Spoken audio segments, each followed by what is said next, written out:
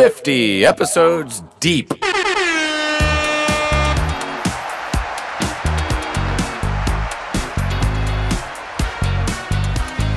A milestone that matters to me and me alone. But what have we learned?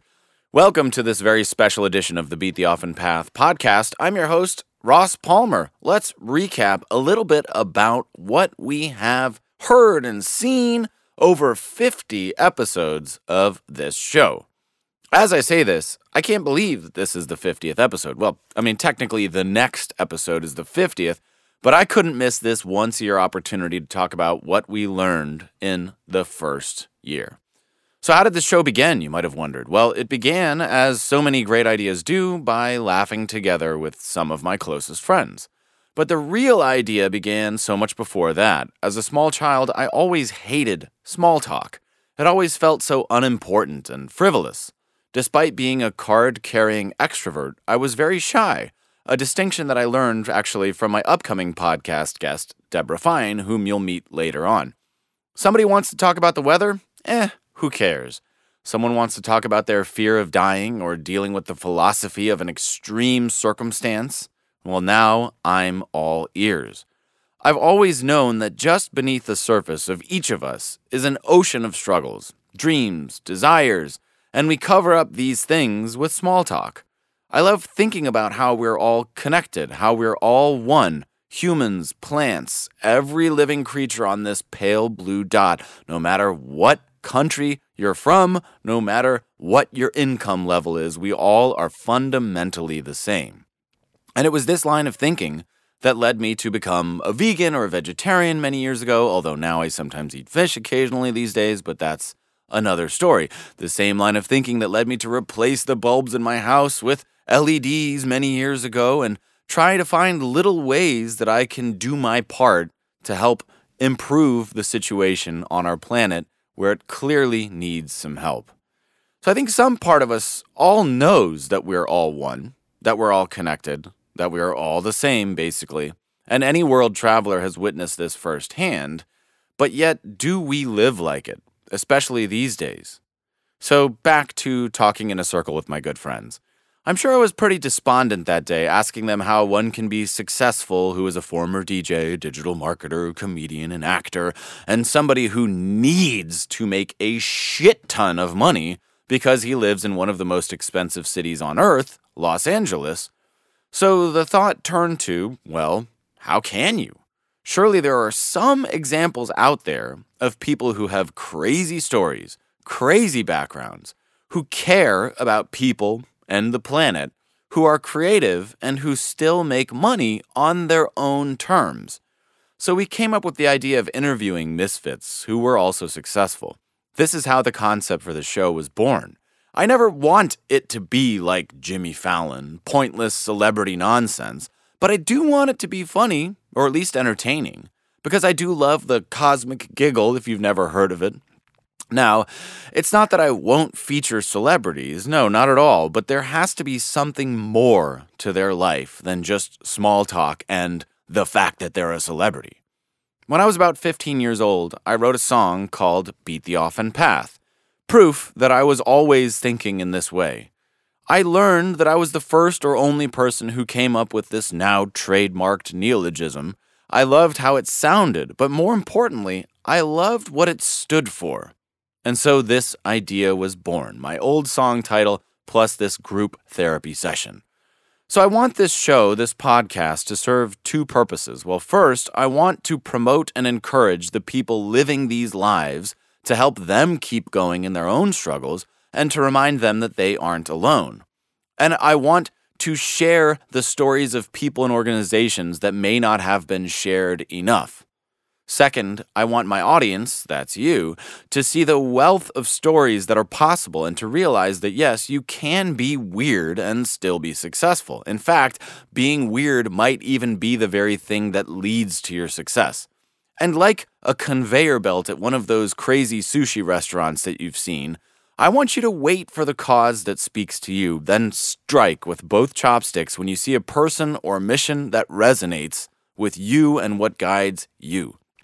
Now, I want to help you make money, But more importantly, I want to help you see the greater context of your life's work and your life's story. And as a side bonus, I get the same out of it. I get to meet people who make me feel less alone in my weirdness. So what have we learned so far? 50 guests. That's a lot.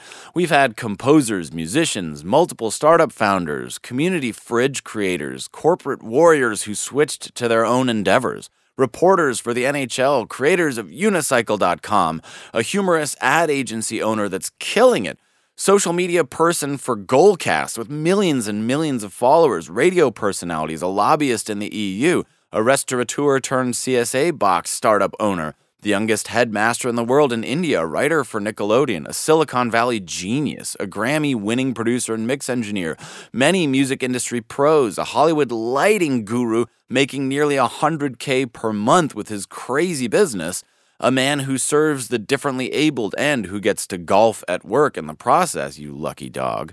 And of course, a canna sex tech entrepreneur, and you'll have to look up the very interesting episode with Raven Faber to learn more about that one. Oh, we also had a guy who sold his company to Willie Nelson, and we also had the literal inventor of the sports bra. Can you believe that? We've had many, many millionaires, but many more who have chosen a noble path that may never bring them money. Because in the eyes of me and this show, success and money are not the same. If someone is a millionaire or billionaire in the wrong way, I honestly couldn't care less about their story, except perhaps as a cautionary tale. In short, I've talked to more remarkable people in this past year than I had in the many years prior to it. I can't believe how impressive these people are. They're all inspirations to me, truly, and I can't believe that they all sat down to talk to an idiot like me, but I am grateful. So is there a common thread between all of these stories that we can identify? Well, I would say that there is. Most of these people were unfulfilled in something that they were doing before, whether it was an often path job or just something that didn't quite speak to their soul. There's often that moment where someone has to commit to their new endeavor. We've seen that a lot so far. Almost all of my guests had at least one massive leap of faith in their life that led to their current path. Almost all are committed to something bigger than themselves. Almost all have a mission beyond just making as much money as they can. All of them are creative, empathetic, intelligent, and very hardworking, and they are all very special humans. Most of them had clear long-term goals that they pursued. Most of the business owners I've interviewed saw a problem that affected their own lives, and they decided to do something about it.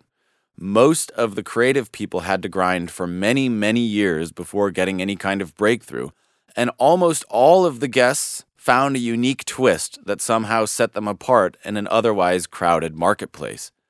And none of these people, it's worth noting, had a guarantee of success. They all just saw something bigger than themselves that they wanted to be a part of, and they went for it.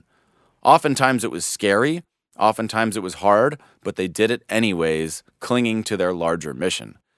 So if you haven't looked back at any of the earlier episodes when things were possibly a little rougher, but the core was there, check out the list on my website because it's pretty incredible even from day one.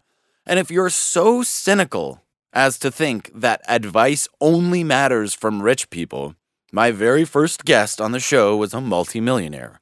But hopefully if you've made it to this point, you're also motivated by something other than just wealth at the expense of your soul and at the expense of the planet. And hopefully one of these guests, past, present, or future, will inspire you to take the action that completely changes the trajectory of your own life. I don't know which guest it will be, maybe number 76.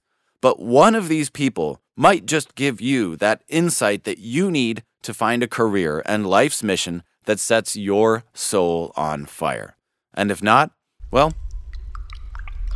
I'll keep sitting here in this cave, talking, listening, trying to figure it out, just like you. Thank you for being a listener. Thank you for supporting this podcast, sharing the stories with people who need to hear them. Thank you for helping me, and thank you for helping it grow. I really appreciate you. Here's to 50 more.